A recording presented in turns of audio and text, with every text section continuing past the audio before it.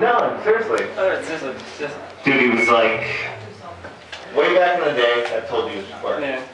It was like different. But now, seriously, you have like all the talent in the world. Yeah, you do. I'm not gonna lie. Your stuff is up there. Don't give up. Don't be like me, give up on shit. Do it. Seriously. Your stuff is legit. Legit. Legit. Too legit. Too legit, yes. Alright, you next. Yeah. Alright. This is the wishing well tattoo. There's this tattoo I want to get if I ever get rid of this fear of making decisions. It's this little girl, maybe 7 years old or so. She's holding on to an aged dandelion by its neck. Her eyes are closed but open to a whole other world. She shoots a wish toward it. With every muscle in her body she doesn't know the names of yet. The seeds are propelled across my back and transform into the shooting stars they'd always dreamed they'd be. Somewhere below, on an otherwise empty beach, are a couple of teenagers discovering themselves inside one another. They kiss and tell no one. The blanket promises to keep their secret, and the sand sneaks into places it knows it's unwelcome. They are drunk on the passion of the moment. She is lost in the stars. She wants to gently scoop those lights from the sky and seal them in a mason jar and watch them do their cosmic dance around each other to remind herself of how small she feels under them and how amazing it felt to be everything and nothing at the same time. She holds her breath and closes her eyes and shoots up a wish in the music of young lust.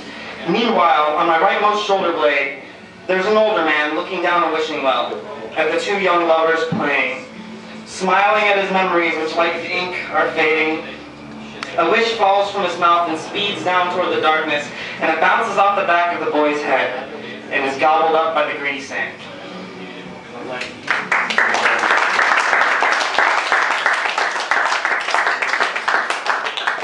This one's Ode to an Ode on a Nightingale. Sitting in the corner booth by herself, sipping a Long Island iced tea and reading Keats, hands down she's the most captivating person in this bar. Fingertips calloused and nicked and scraped like she'd been in a fight with experience and went down swinging. Eased into her seat like slipping naked into a hot bath, smiled with all her teeth like no one was looking. She left her phone at home in pieces on the kitchen floor. Tonight was the night she was going to forget all about the custody battle and the bill collectors and the late night fights about who was right and who was left in this room with all this shattered glass to clean up. The long nights with her pillow and secret shame. The regret for the time poorly spent looking for love in bars and cold blue eyes. For the years that separated her from 22 when she was young and delusionally happy. With her body language, she unknowingly spoke to me. She said, "Tonight, I came here to drink and dance. Don't bother me with pickup lines, pickup artists, go find another canvas. Mine's been painted over plenty. I don't have time to save any more white knights from their mother's tit, and fairy tale stories always end in Shakespearean tragedy. Plus, that damn horse leaves scuff marks on the dance floor." I finished my White Russian.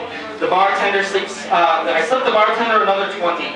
Tonight, the Nightingale drinks for free, and I leave before she can thank me.